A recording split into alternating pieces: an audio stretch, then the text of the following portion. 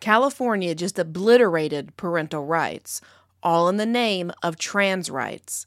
If you live in California and have kids, I suggest you start packing your bags as you listen. Before we discuss the dangers of Assembly Bill 957, let's get some background information. Signed into law by Governor Gavin Newsom this month, the bill amends Section 3011 of the Family Code. Before this change, child custody and visitation in contested proceedings was decided by a court. As the bill's introduction notes, this is based on, quote, the best interest of the child, which includes the health, safety, and welfare of the child. Sounds logical and fair. However, this bill redefines what health, safety, and welfare means. Section 1 says this includes, quote, a parent's affirmation of the child's gender identity or gender expression. Did you hear that? The parent with that child's best interest in mind will be the one who goes along with their child's gender-bending desires. If you think it can't get any worse, you'd be wrong. The bill says in the very next sentence that, quote, affirmation includes a range of actions and will be unique for each child, but in every case must promote the child's overall health and well-being. Unique? That's some broad language. Do you want your parental rights in a divorce left up to the whims of a judge? See what they did here? It's telling you that as a parent, you don't have control over your own children. Opponents fear this bill will go beyond divorce proceedings. They contend it opens the door for kids to be removed from an intact home merely because the parents aren't affirming the kid's gender. That would mean the kid would become a ward of the state. Sounds like a dystopian nightmare, state authorities taking your kids because you don't think your daughter is now your son, but it's entirely possible. If refusing to affirm gender violates health, safety, and welfare, how long is it before Child Protective Services start showing up to the doors of conservatives, Republicans, and Christian homes? Think it's impossible? Well, just a few years ago, we let the government dictate to us how many people could be in a room together, what went on our faces, what stores could be open, and what should be injected into our arms. This bill passed overwhelmingly, with more than 3/4 of the legislature in both chambers voting in favor of it. How 4 lawmakers abstained from voting, I don't know, but politicians being cowards is a whole other podcast for another day. Here's a little secret about California politics. Get the people through incrementalism. Lawmakers and Governor Newsom didn't just wake up one day and say, affirm thine child's gender or else. Oh no. They've been soft rolling this out for some time. Just consider the laws California passed in the last decade regarding trans rights. In 2014, death certificates had to start reflecting the gender identity of the person at the time of their death.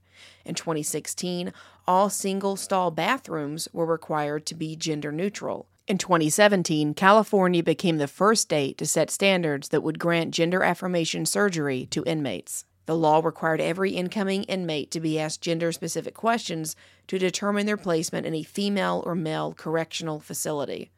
Last year, more than 1,600 inmates claimed to be transgender, intersex, or non-binary. That's a 230% increase. That same year, California legally recognized a third gender, allowing residents to select non-binary on official state documents. In 2019, the Berkeley City Council voted to eliminate the term manhole in an attempt to be more inclusive.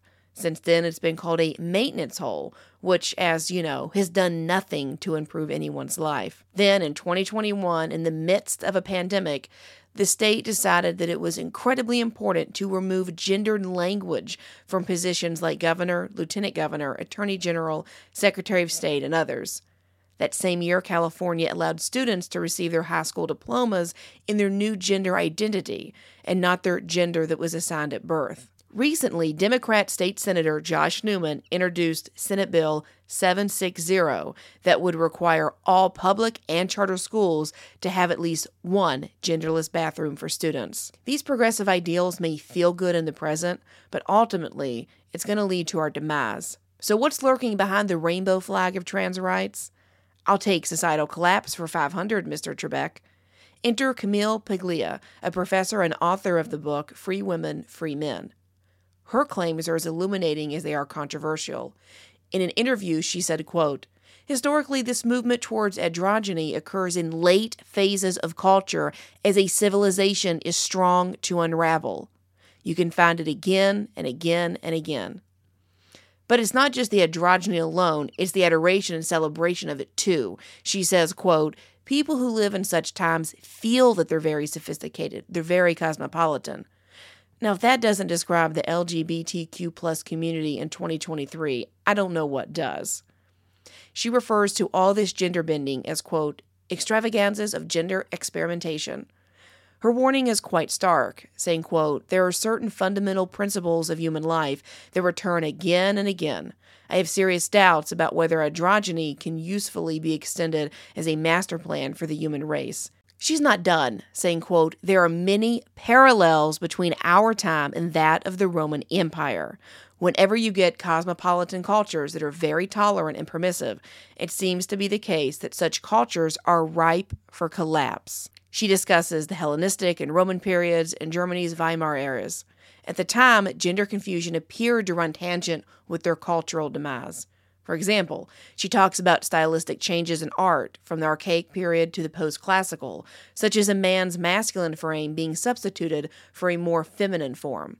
She sees this happening in the West, believing the root cause of transgender mania is a culture that doesn't believe in itself, its heritage, or really anything. Scared of our future? Don't be. Take a stand.